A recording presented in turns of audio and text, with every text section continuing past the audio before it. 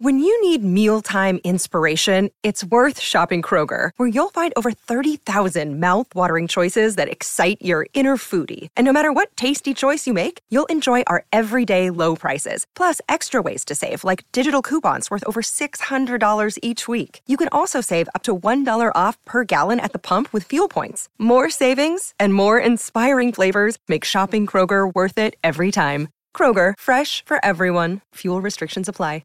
Another day is here, and you're ready for it. What to wear? Check. Breakfast, lunch, and dinner? Check. Planning for what's next and how to save for it? That's where Bank of America can help. For your financial to-dos, Bank of America has experts ready to help get you closer to your goals. Get started at one of our local financial centers or 24/7 in our mobile banking app. Find a location near you at bankofamerica.com/talktous. What would you like the power to do? Mobile banking requires downloading the app and is only available for select devices. Message and data rates may apply. Bank of America N.A., member FDIC. The following podcast contains explicit language.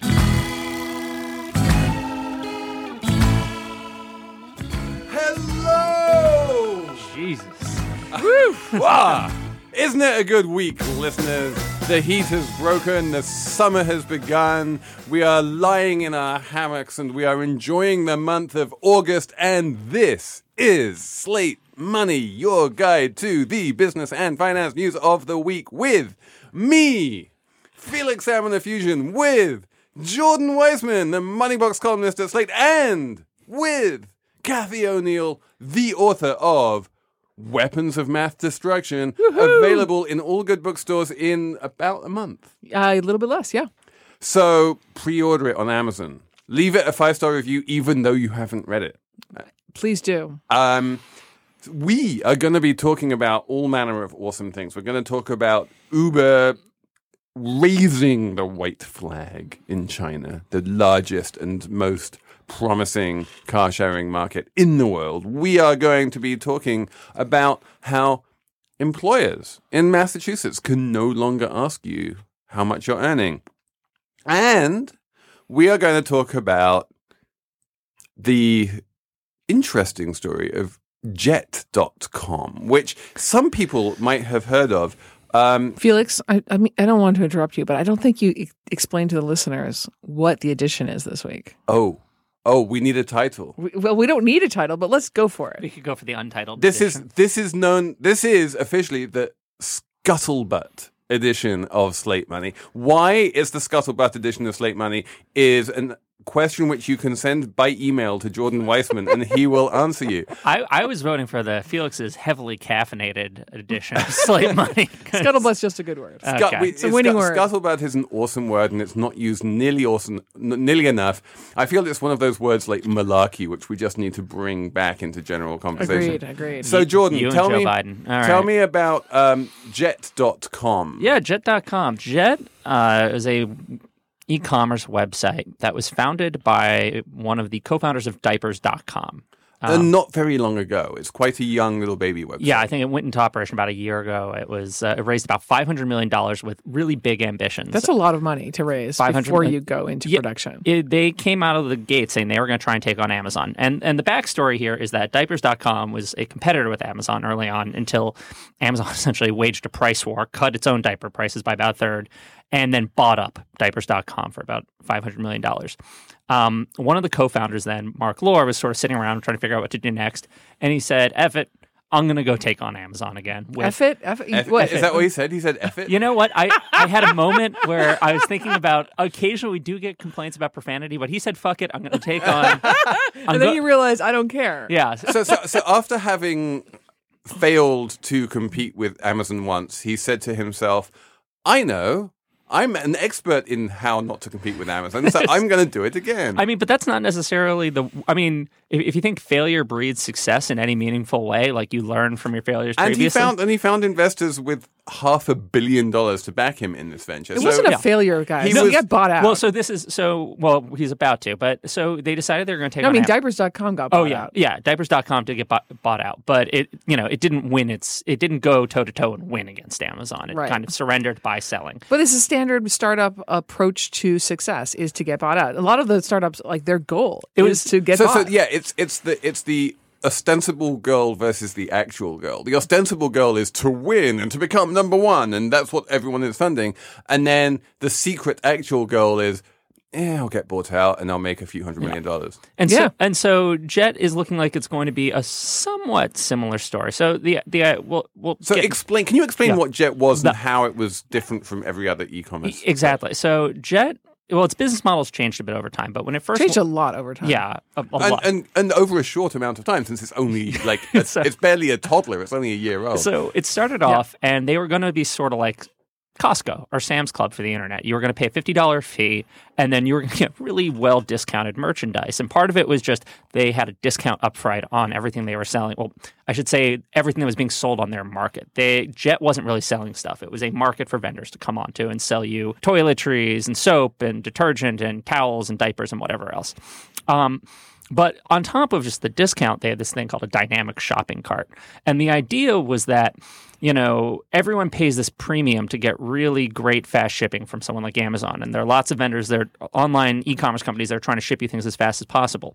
We're going to use our algorithm building skills to figure out ways to get you stuff cheapest. To say, okay, well, if you're buying this item from this vendor, if you also buy this other item from another vendor, fill up with towels and soap, then if we'll figure out the easiest, cheapest way to ship all that to you. Maybe it'll take a little bit longer, or maybe you're going to have to buy more in bulk, but we're going to find ways to shave another 5% off of your order. So I actually applied to work at Jet.com before they changed their business model entirely. Yeah.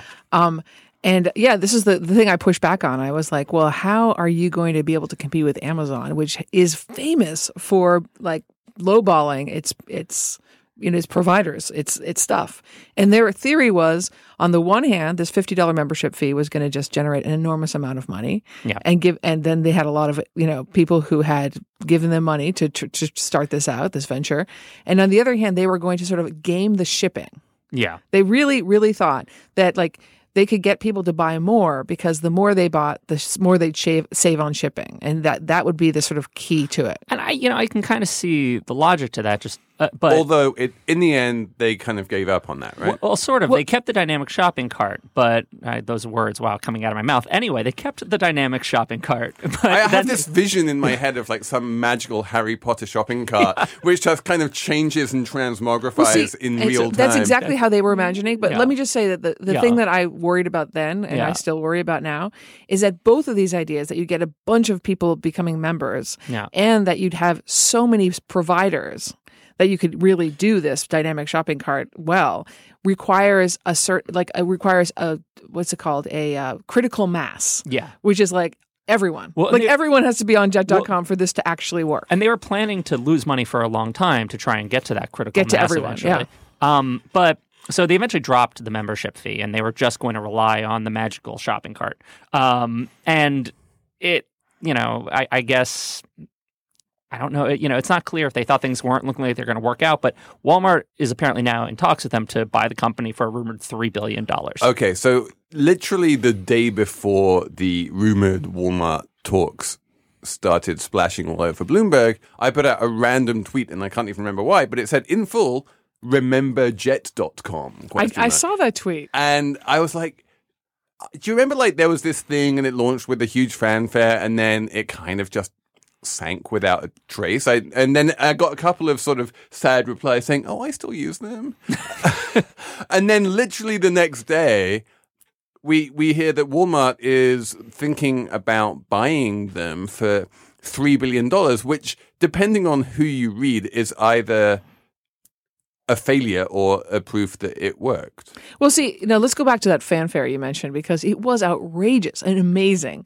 I don't know if you guys ever went to Penn Station around the time of the launch of Jet.com. I try to avoid during the Penn Station. Well, if you're like a sap like me, looking at the big board waiting for your track number to be called, everywhere you looked for 3 months, Jet.com advertisements were plastered on every possible surface. With its weird little umlaut/smiley face. Yeah, J. all that purple. And I was just like, wow, they're spending a shit ton of money. Associating themselves with the unbelievably pleasant experience of Penn Station. That was the thing. Well- they were like, our shipping is a bit like the trains coming into Penn Station. You're never quite sure when it's going to arrive, but it'll probably get there eventually. Well, okay, that's true. But I also think that if you think about the demographic they're going after, the Excella riders is exactly what they're looking for. That makes it strange. I thought they were going after like Midwestern housewives. That is how so here's the thing about the story that is a little bit confusing to me. People have been talking about how Jet is going to help Walmart give them a new brand that will appeal to non-Walmart customers, right?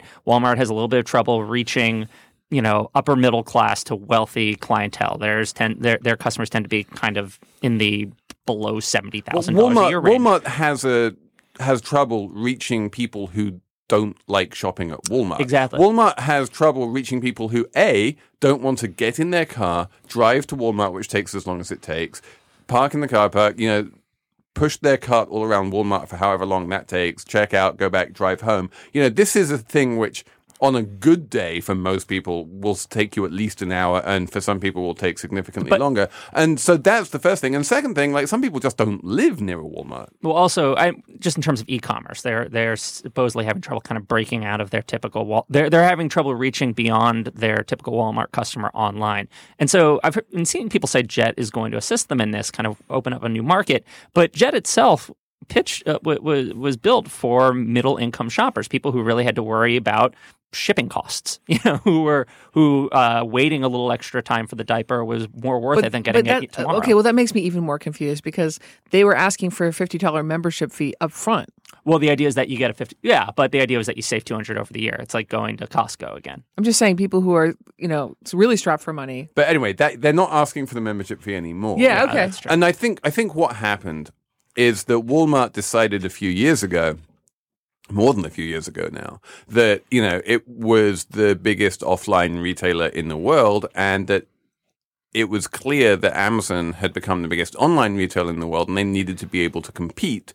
And so they spent years and years and years and untold amounts of money, probably not $3 billion, but still a lot of money, trying to build themselves an e-commerce site, which has quietly become a large e-commerce site, which probably does more business than Jet.com, but which doesn't really hit Amazon's radar screen and doesn't really compete with Amazon. And so if they ever wanted to have a hope of competing with Amazon, they needed to buy Jet.com, not in the certainty that now they will be able to compete with Amazon, because there's no certainty in this world, but in the certainty that if they didn't, they never would. So are they looking for the data or the algorithms? I think what they're doing is they're making or the technology. Hail Mary pass. They're saying, if we can compete with Amazon, that's going to be worth just $1 gazillion to us. And so we are willing to spend $3 billion, which in the context of Walmart's balance sheet is really quite small, on a long odds bet that we'll be able to compete with Amazon. Yeah.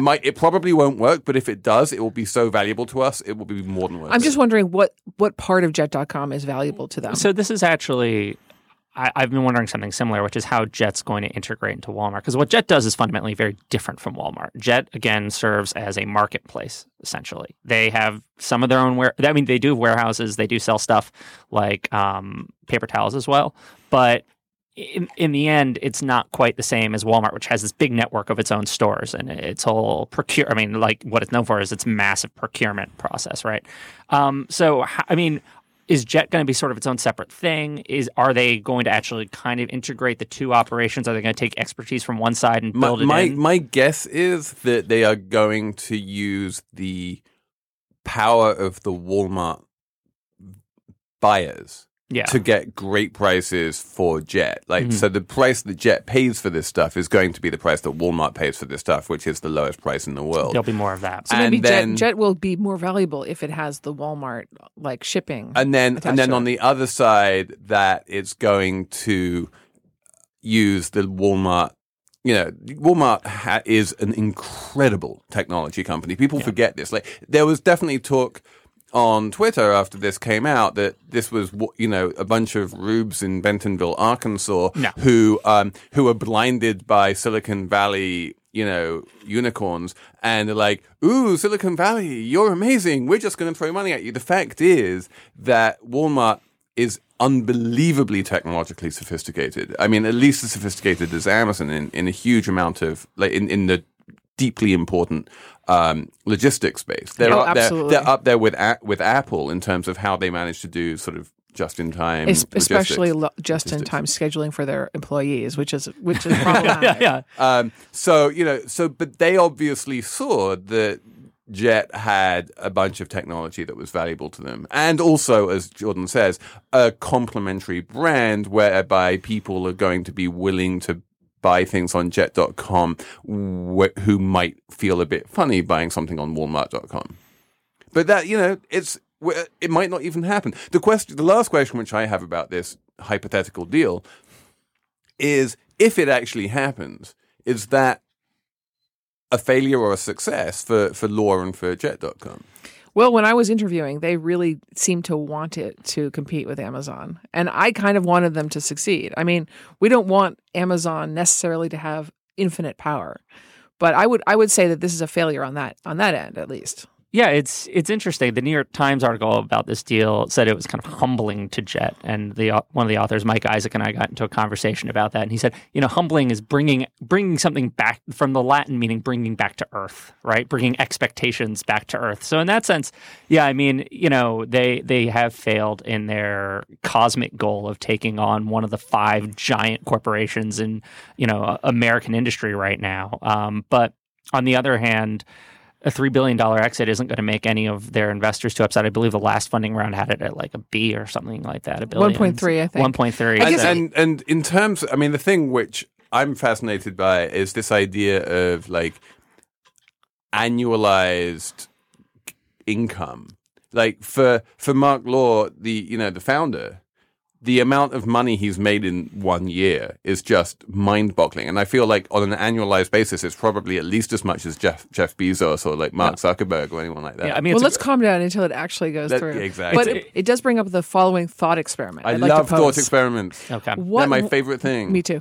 What would it take to actually compete and win against Amazon? And on that question, Apple Card is the perfect cashback rewards credit card. You earn up to 3% daily cash on every purchase every day. That's 3% on your favorite products at Apple, 2% on all other Apple Card with Apple Pay purchases, and 1% on anything you buy with your titanium Apple Card or virtual card number.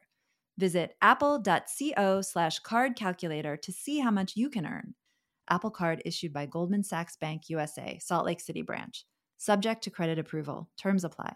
If Amazon is the 900-pound gorilla of e-commerce and it's impossible to compete against them, then we all know what the equivalent is in car sharing, right? We do. It's Uber. It is in most of the world, but there's one country in the world where it's not. An important country. The most important country. The most important country for ride sharing by far is China. Why is it the most important country? It's the most important country for a couple of reasons. Number one, that ride sharing in general works in dense urban areas, and China has more dense urban areas than any other country in the world. Very true. It's also damn big. It also works really well when you can use it as an alternative to car ownership. Right. And China is at a point in its development where a majority of the people still don't have cars. But they might have money. In the United States, there's only one city in the US where a majority of households don't have cars. That's in New York. It's standard for people to own their cars. And if you own a car, the incentive to use Uber goes down. If you don't own a car, then you start weighing it out and say, should I buy a car or should I just use ride sharing the whole time? And so if you get in there when you can just use ride sharing instead of owning a car, then the entire country becomes based on ride sharing rather than on the car ownership. So that's the other reason why China is so incredibly attractive to that's Uber. a good point. Yeah. So for those two reasons, and plus, of course, the fact that it's got 1 billion people and, only India comes even close in terms of population.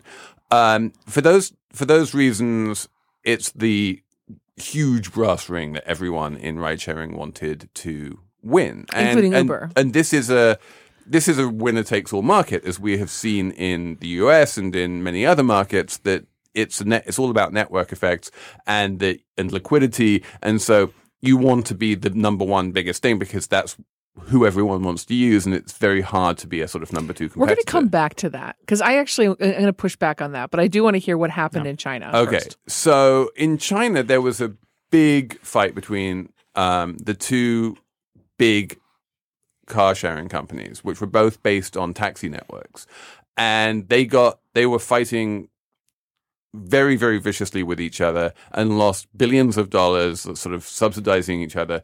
And eventually they merged. So for our listenership, the difference between taxi companies and ride sharing is that the one has an app and the other one doesn't? Well, so in China, there basically is no difference. Okay. And so what happened is that after the merger, you had this huge number one monopoly called Didi Chuxing. And Didi Chuxing has a vast chunk of the market, and it's almost impossible to compete against. And Uber, being incredibly arrogant and incredibly rich, decided we're going to go in there and compete against them anyway because the potential of the money that we could make if we do manage to win is so enormous it's worth trying. So they lost $1 billion a year for 2 years. It's fascinating. They were just basically massively subsidizing these fares. They're just paying drivers and not making it back. Right. So this is where I'm going to come back to this network effect that seems to be all powerful. Because I read the story about how Uber would compete by saying, basically rides today are 10 cents. They would just do incredible discounts. And what would happen to Didi, in case I can't see the whole word, their ridership would go way, way down. So a lot of the people would opt for Uber on that day of a very serious discount. That seems to me the opposite of a network effect. That seems like, in fact, that the customers are very fickle. They're willing to do whatever is cheaper. The switching costs are fairly low. It's just download a new app. It's not very expensive to switch loyalty. I think there is something to say about that. Although the network effect, as far as, I understand it with ride sharing, is stronger with the drivers. That's the important part. Is you have to have the drivers all have multiple apps going at the same time. Yeah, they can also switch. They can multiple. So Uber, using these techniques and others, competed very hard and spent $2 billion trying to get a foothold in China and got a foothold in China and got a good 20% of the market, which was much better than anyone thought they would. But then they realized that the only way they could continue to compete in China would be to continue to lose $1 billion a year in perpetuity. And while they probably have the cash to be able to do that, and they had the ability to do that, number one, it was far from clear that they would ever actually win. Yeah. It was far from clear that they would ever be able to make money. And most importantly, it was increasingly obvious that these enormous losses in China were preventing them from going public here in the United States. That just because of this one market, the entire rest of their business, which is worth $60-some billion, was being prevented from its natural next step, which is an IPO. But color me confused because we've discussed how these guys kind of avoid going IPO. Is that actually their goal? So there's no particular reason why Uber as a company should be public. It has all of the money it needs. It doesn't need to raise money in the IPO market. It already has, I think, a balance sheet of something on the order of $10 billion. It doesn't need more. So that's not why they need to go public. However, they do have a lot of investors who want a return on their investment. And in fact, recently it's been almost explicitly raising bridge investment to an IPO. It's like, give me short-term money, which we'll give you back when we IPO. And a lot of its earlier investors are saying, okay, it's time for us to start getting liquidity. And the only way that you can offer those investors liquidity is by going public. I see. So I feel like this story, and wait, take one time out. Have we actually said that? No. So can you? So Jordan, why don't you tell us what happened in China? Yeah. So I was going to say I don't think we've mentioned. So Uber sold. Uber sold off to I can't pronounce Didi Chuxing. Didi Chuxing. Did I actually get the pronunciation? Pretty much. And they got a reasonably good deal. Yeah. They wound up with 17% of the combined company. 17% equity in the combined company, which is an impressive thing. And they got an investment from Didi Chuxing. And now they're not losing money in China anymore, so they're a much healthier company. This deal looks pretty good for Uber, even though it does mean that Uber is not going to be a competitor in China. Yeah, I mean, long term, having equity in having a 17% equity in what's probably going to be the dominant ride sharing firm in China can't be a bad thing. I do probably make back their $2 billion investment one of these days. But in fact, people are saying that now, in terms of the IPO, China has gone from being a bug to being a feature. Yeah. That when in terms of the IPO, investors didn't want to buy a company that was losing $1 billion a year in China, but they do value Didi Chuxing at probably something in the tens of billions of dollars, and that Uber's 17% stake in that is worth quite a lot of money to them now, and so they're willing to pay extra for it. So I feel like go ahead. Yeah, so there are kind of like two sides to the story, right? Because I feel like this is yet another chapter in the long ongoing tale of American tech companies trying to break into the Chinese market and sort of often failing. And so on the one hand, actually there are some ways in which Uber has succeeded here. They gave it a go. They competed. They didn't actually take the market, but now they own a good chunk of the company that did. So that is a hard success, right? On the other hand, we see yet another instance where, like Google before them, like Facebook, Twitter has these issues. I mean, they go to China, and it's a combination of going up against a big entrenched competitor and also just cultural issues. One of the things that Uber seems to have found here was that they were dealing with all sorts of kind of dirty tactics they had never seen in the U.S., as bad as things got here. Partly because they'd never actually faced anything like that kind of competition. So they learned dirty tricks. I mean, there were things like, one thing, for instance, was that there was this whole kind of cottage industry of scammers who were figuring out ways to get the ride subsidies that were supposed to go into drivers without actually offering rides to anybody. And it turned out it seemed like it was getting worse for Uber than it was for Didi Chuxing. And then on top of that, they had things like their phantom text messages were going out to their drivers saying Uber was being canceled in China. I mean, there were all these weird kind of I've had lots of theories going on. Yeah, I've had some theories in the past about how Uber drivers can game the algorithms for surcharges. I mean, so what is it called? Surge charging. Yeah, surge pricing.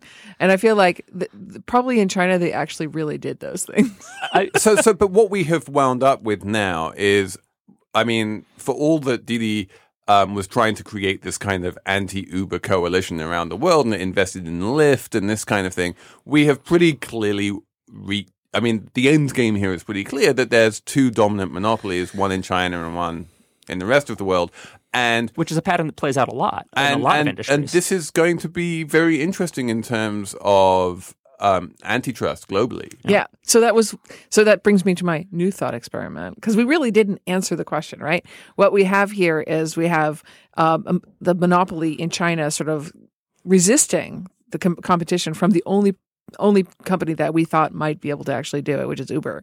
So from the perspective of customers, right, it's much better for them when there was competition, et cetera, et cetera. And now that there's a clear winner, which is Didi, what's going to happen to them? When are they? How will they ever have hope for a really competitive field ever in the future? I feel like when you have a natural monopoly like this, the chances of having competition are pretty slim. There's no one who competes with Google in search. There's no one who competes with Walmart in sort of physical retail. It's pretty hard to compete with Amazon in e-commerce. And you get these natural monopolies. And a lot of the time, one of the reasons they become a natural monopoly and one of the reasons they retain that monopoly is because they behave in pretty consumer-friendly ways. You can say as much as you like about how horrible Walmart is for its employees, but it is good for consumers and it does give them low prices. And as long as it does that, it's the fact that it doesn't have a lot of competition is not particularly harmful to consumers. Yeah. So as long as they do that. But let me just, theoretically, if somebody wanted to compete with Walmart, they would probably not be able to do it on the scale of Walmart. So they'd probably start small fry.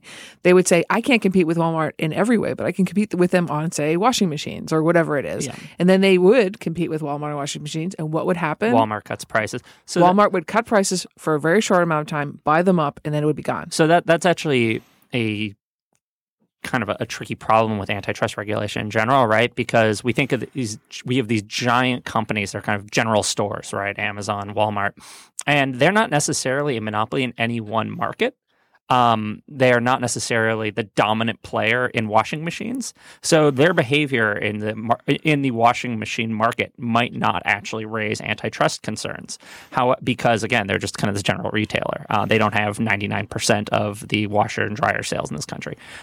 So at the same time, though, we look at this and, it just seems on its face like, yeah, this should raise some kind of antitrust issue because you have these giant retailers that can just take losses on, it's their ability to product. Shoulder losses in order to get rid of competitors. And that's so a problem. I think there should be some kind of, I think in the future we're going to have to think about how we adjust the way we think of competition issues to account for that. And I think what you wind up with is the utility model that Uber becomes a regulated utility, and that regulators can regulate it as a transportation provider in much the same way as they might regulate a bus network, so a private bus network. So I feel like there is a solution to this, but I also feel like the sort of dream of market-based competition being the means by which consumers are served has gone out the window. That we're in the world of monopoly now. Capitalism is dead, basically. Well, I think also that's tricky. The idea of instinctively, I agree that the solution here is to treat these companies like utilities. But Uber has been so resistant to any sort of regulation, and it's extremely difficult to regulate an inherently local a company like Uber that's lots of local nodes on a federal level. So instinctively, I agree with you that the solution here is to regulate them like a utility, but that's incredibly difficult to imagine how that will play out because, one, Uber is incredibly resistant to any sort of regulation at the local level. They're willing to pull out of places like Austin, for instance. And you can't really regulate them federally because Uber essentially consists of little versions of itself all around different local markets. So I don't know how the utility model would actually play out with a company like this. I think we're learning that with Airbnb, and I feel that if and when that problem gets solved, and you're right, this problem hasn't been solved yet. I feel like Airbnb is the first company where it will be solved, and Airbnb is much friendlier in general towards regulators. Then that model might be able to get ported over. We will see. We'll see. Kathy O'Neill. Yes. So today we're going to talk about this new Massachusetts law, which is really interesting to me. And I think probably won't solve the problems it set out to solve, but might have interesting unintended consequences. So what is the law?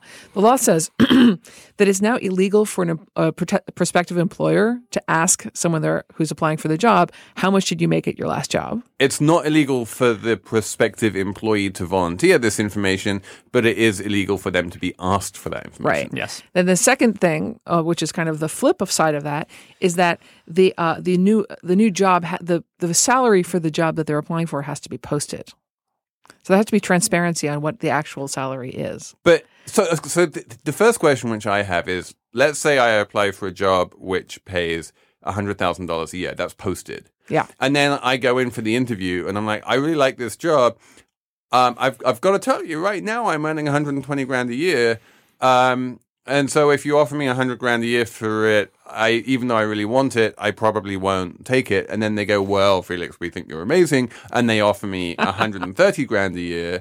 That's cool, right? They're allowed to offer me more than the posted salary. They're allowed to do that. Yes. Yeah. That's an interesting point. Yeah. That's one of many ways. I mean, I think this is a cool law, and I think we'll discuss why. But I don't think it's foolproof. I mean, another thing I imagine will happen is a lot of companies will kind of lowball some of their offers. They're going to keep it on the low end of the range to avoid accidentally over-offering online. Interesting. Well, okay, so let's go into the argument for this law. The argument for this law is that it's going to help decrease the wage gap between men and women in particular. And the idea there is that men and women are different at negotiating. So there's two different things about it. One is that women and men are different at negotiating. Women especially do not ask for as much as men and often do not get what men get in negotiations. And partly that's because they don't ask, partly because when they do ask, they're punished. They're hated for it. That's part of it. That's one of the reasons for transparency. So you just have the idea being if the wage is transparent, then you don't have to negotiate. And you guys just made the point that that's actually not true. The other thing is being asked what you made at your last job means that any kind of wage gap that already exists is sticky. It's very hard to get over it. A woman cannot get over it by saying, I'm going to go to another company that pays me better, because their history kind of travels with them, because they're being asked, how much did you make? And then if they tell the truth, then they're going to keep having that wage problem. And I have definitely worked at companies where this is the case, that there is a job that we have wanted to fill, and there is the candidate who we've wanted to fill it, and HR, when it goes to HR, they're like, well, we have to offer that candidate some relatively small bump over what they're earning right now. If it was a guy who was earning lots of money, they would be willing to pay more. But since it's a woman who was earning a relatively small amount of money, they're not willing to pay as much, because they're like, well, we can get that person for less, so why should we pay more? Exactly. That's the reasoning, and it, generally speaking, works. By the way, I have been asked how much I made at the last job, and I just simply don't answer. I don't know why people are willing to answer this, but actually I do. So here's what I did. Well, I did a thought experiment about this. Another thought experiment. Yeah, because that's what I do. That's Kathy right there in a nutshell. I thought about what it would be if all this like data is completely transparent. We would have like LinkedIn. Imagine going to LinkedIn and seeing not only the job listings but all the numbers associated with it. And imagine these are true salary offers. Like, what would I do? I would say, please sort this by salary. Right. Yeah. And I would look at the highest salary for which I am qualified. And I would try to use this information essentially to create an auction for the people to raise their salaries to compete with this one I think I can get. So right. But what that means is I think I have power in this negotiation. And when I think about it, when I think about the people who don't, when I think about like minimum wage jobs, they don't actually have posted salaries on LinkedIn, but they might as well have, because it's minimum wage, right? Yeah, people who earn like hourly wages tend to have no compunctions whatsoever in terms of telling people how much they earn. It's no big deal. The whole like weird confidentiality and secrecy around pay is a very white collar thing. It's a very white collar thing. That's what this thought experiment made me realize, that my happiness at there being transparency or potentially being transparency is completely irrelevant to people who are working like hourly wages. In fact, the transparency for them makes it less competitive. I think it's actually not a good thing for them. Interesting. One thing which I want to add is that this is good for an unexpected group of people. Millennials, because I have an argument about why it's good for millennials. Okay, well, first of all, why is it good for millennials? So the nice thing about this law is it's not just good for women. It's good for anybody who has had an early career setback that limited their pay for some reason. And for millennials who may have graduated, say, between 2008 and 2012 into a pretty down economy, that's the kind of thing that will haunt you later in your career. There's been lots of research showing that if you graduate into a recession, 10 years later, you're still feeling the effects in your pay. You're making less than someone who didn't graduate into a recession who's basically equivalent.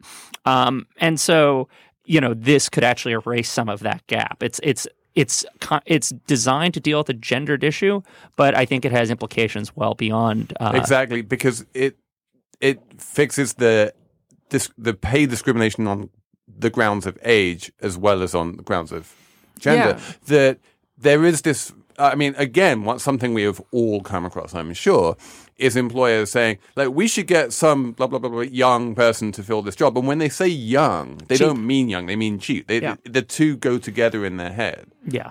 And maybe this would help. Like, if you think about the job first and then think about how much you want to pay, then, it might actually help older people who want that job, who, are willing to get paid relatively low amounts of money, or, the same amount that a younger person would be willing to earn, but they kind of get overlooked because in the mind of the hiring person, they want a young person. Yeah. It's all sorts of things that are interesting about this. But the one which I wanted to bring up, because I've been thinking about this for a while, is I know a bunch of people, and this was recently in a sort of New York Times Workologist column as well, who want to get a lower paying job than they have right now. They're like, I have this like super high stress job right now, which takes me away from my home too much, or too many hours, or it's too much management and I want to go back to actually doing stuff instead of managing people, and I want to like move back down the org chart a bit. And it's really hard for people to do that. So I'm glad you brought that up, because that goes right into what I wanted to mention, which is I looked into the question of, according to famous, economists like Claudia Goldin, like, would this actually address the wage gap? Yeah. And I think the answer is pretty much very, very little, if at all. And I think in the ways we discussed, it will sort of incrementally affect it in a positive way. And I think it's a good idea for millennials as well as for women. But when you think about what is the wage gap really, what she did, Claudia Goldin, she had this great Vox piece, or maybe she didn't, but her work was referred to. She looked at the wage gap over time, and it's white collar workers. But basically the wage gap for young people right out of like a business school degree is relatively small, women versus men. And then by the time 9 years later, it's 60%. Like women make 60% of what men do. It's enormous. But if you didn't have children, if you further divide the groups into three groups, women with children, women without children, and men, then the women without children make 94% of what men do. It's like almost entirely about the kids. And this is the point that Ivanka Trump was making. I mean, The final thing is the wage gap closes again in women's 50s and 60s. So they actually start. So her theory is like, actually women aren't bad at negotiating because they negotiate early on. They negotiate later on. It's in the middle when they're having kids that they're screwed. I do think that this does. And that study was specifically about business school grads too. Yeah, that's true. But I do think this erases some of the golden problem, because let's say you get off the treadmill for six months to take care of your kids, right? Then you come back to your consulting firm or whatnot, and you've kind of lost some promotion opportunities, but you still fundamentally have the same skills as the other guy, and maybe you have the same title and the same basic job, but you're making less. If you both then go for a job at the same new employer who can't ask you what you're making, this should help. That's right. And I'm not saying it's a bad idea, but I want to get back to the sort of Claudia's conclusion, which goes right to Felix's thing about people who want to actually earn less. She said the way that really unequal pay happens is in specific industries like business, where working extra hours, and in particular working childcare hours, is unreasonably rewarded. Yeah. So it's not just like if you work 10 hours instead of 8 hours, not just rewarded because you have those extra 2 hours, but like actually those extra 2 hours are the critical hours to become a big dick. The idea is that working longer out, the more hours you work, the more you make per hour in those industries. And it's exponential. So if you if you consistently work 10 hours instead of 8 hours a day, you make 3 times as much as people work 8 hours a day. This isn't going to fix everything about the wage gap. I do think though that this is Wait, can you not interrupt me? But so the goal that Claudia mentioned this fact, and she also mentioned that some industries have changed. They used to be like that, but they're no longer like that. So her actual thing is to make more industries more like that. So what does it mean to be more like that? It means make your industry so that it doesn't matter exactly which hours you work or how many hours on a given day you work, but that you do good work. Yeah, I mean, the golden idea of making everything work like a pharmacy and every worker being substitutable with another worker, it's a little bit, the thing about it is it's a little bit utopian. I mean, I love the research that went into it, and I've written about it, but I think that, again, it's that kind of thing's a long way off, whereas the sort of thing that Massachusetts is doing is something concrete. I actually disagree. I think but basically what she's saying is if you commodify a job, it's really hard to commodify. It becomes more equal. It's really hard to commodify certain jobs, especially the ones, and I mean that's a long evolution that you're talking about in industries. Well, it's interesting. I also think that it's easier than people like to admit. The people in those jobs love to think that they're uniquely capable of doing their jobs and they're not in anything commodifiable. But honestly, it's probably commodifiable. I'm totally with you. Everything except for like fund management, really. Well, let's talk about that. To be continued. This episode is brought to you by Progressive Insurance. Hey, listeners, whether you love true crime or comedies, celebrity interviews, news, or even motivational speakers, you call the shots on what's in your podcast queue, right? And guess what? Now you can call the shots on your auto insurance, too. Enter the Name Your Price tool from Progressive. The Name Your Price tool puts you in charge of your auto insurance by working just the way it sounds. You tell Progressive how much you want to pay for car insurance. Then they'll show you a variety of coverages that fit within your budget, giving you options. Now, that's something you'll want to press play on. It's easy to start a quote, and you'll be able to choose the best option for you fast. It's just one of the many ways you can save with Progressive Insurance. Quote today at Progressive.com to try the Name Your Price tool for yourself and join over 28 million drivers who trust Progressive. Progressive Casualty Insurance Company and Affiliates. Price and coverage match limited by state law. This is now the numbers round. And I feel that Kathy should go first with her number. Okay, I have a crazy number, which is very boring but crazy. 50%. Mm-hmm. So 50% of people in an emergency evacuation on an airplane grab their bag. And this is against explicit instructions by the flight attendants and the pilot. Leave behind your bag. They're free riders, right? They're like, if no one else grabs their bag, I can grab my bag and get safe and have my bag. Yeah, so they did a study on this, and these are like real emergencies, not like we're practicing here. And they found a bunch of examples with like videotape evidence of people grabbing their bag, like slowing down the flow of people, like.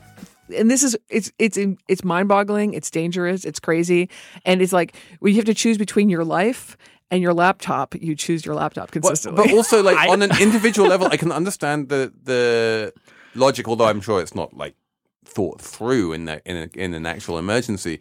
But the logic is that that person in front who's holding me up by grabbing their bag is costing me my life potentially. Yeah, but me grabbing my bag is probably not going to cost me my life. It might cost the person behind me their lives. Thank you for that. You really broke it down for me. I've had this conversation with myself so many times about whether or not I would grab the bag on the plane, and the now answer is no. I think don't do it, Jordan. Yeah, and now every time I have that inkling, I'm just going to think of Kathy's disapproving glare. No, you know what? I want there to be a law. I want the federal law to be like the flight attendants can be like, if you grab your bag, I will shoot you in the head, and then maybe people won't do it. But that's also going to slow down the line too.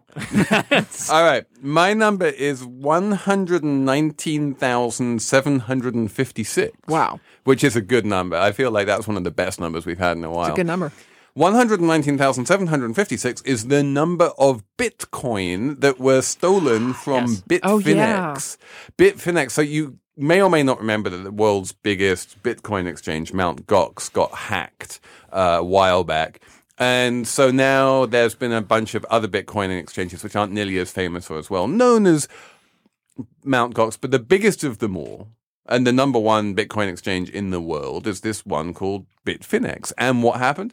It got hacked. And 119,756 Bitcoin was stolen from it, which works out to, depending on the value of Bitcoin this second, somewhere in the region of $65 million. And this is all about keeping track of stuff. Like, how could someone steal it? So a theory I've seen about blockchain now is that the inherent problem with it is that the more nodes you have on a network, the easier it is to hack it, essentially. Or there's more opportunities to hack it. And since blockchain's all about distributing a network, that leaves it open to security threats. So the fact is that virtually every major Bitcoin-based anything has suffered some kind of fraud or theft or something like that. And if anyone really believes that they have unhackable security and that their Bitcoins won't get stolen, all I can say is think again. Yeah. Mm-hmm. So my number is 880 billion. That's the number of assets under management, according to the Financial Times, in the computer-powered hedge fund industry. And what does that mean exactly? It's like apparently it's kind of a combination of hedge funds that are basically just trading on algorithm. Like they have developers who come up with an algorithm that's going to look at the market and say, okay, do this with bonds today. That would be like Rentec, something like that. And then the other half is sort of like the computer-assisted part, where you have people you have human traders who are still making decisions, but they're heavily influenced by what the program's telling them. Well, wouldn't that be like everyone? That's kind of what I'm wondering. I was going to say, is that like every single trader with a Bloomberg? So this is not a thing. So this is what I wanted to bring up, is how much of this is just marketing and how much of this is real. I'm curious. And to the extent that it's real, I'm wondering how much it actually kind of commodifies. Well, I mean, does make traders. It doesn't just commodify them. I guess it makes them obsolete in a way, and the real value in the industry becomes the programmers. But I just feel like this has been going on for 25, 30 years. I mean, yeah, this is ever since Mike Bloomberg invented his terminal, which would allow you to use a computer to trade bonds better. Yeah. I think it's. So what is the actual figure? 880 billion in the computer-powered hedge fund. 880 billion of assets under management. So my impression is, from what I'm seeing, is it's more about the actual computers doing the trading themselves. Mm-hmm. So that seems like that is the kind of. And that's a lot of reasonable high frequency trading there, which, but I feel like high frequency trading doesn't have a huge amount of direct AUM. Yeah. But yeah, no. I think I'm with Jordan is that this is a largely meaningless number. Yeah, I'm going to go with that too. So, okay. Well, I still want to kind of come back to it later. I think we'll come back to it at some point, but not this week because that's it for us this week. I'm sorry, but no more Slate Money this week. No more scuttlebutt. No more scuttlebutt. Thank you all for listening to Slate Money, and do subscribe because that way you get to listen to all of them. Just search for Slate Money in the iTunes store. Leave us a review there. Tell everyone how wonderful we are. Write to us. The email address is, as ever, slatemoney@slate.com. Many thanks to Virulin Williams in D.C. who produced this week, to Steve Lickteig, who's also in D.C., who's the executive producer. Maybe they're going out for a drink or something later. Thanks to the executive producer, Andy Bowers, the other executive producer, the guy who runs the entire Panoply empire, which can be explored at itunes.com/Panoply. And yeah, we will talk to you next week on Slate Money.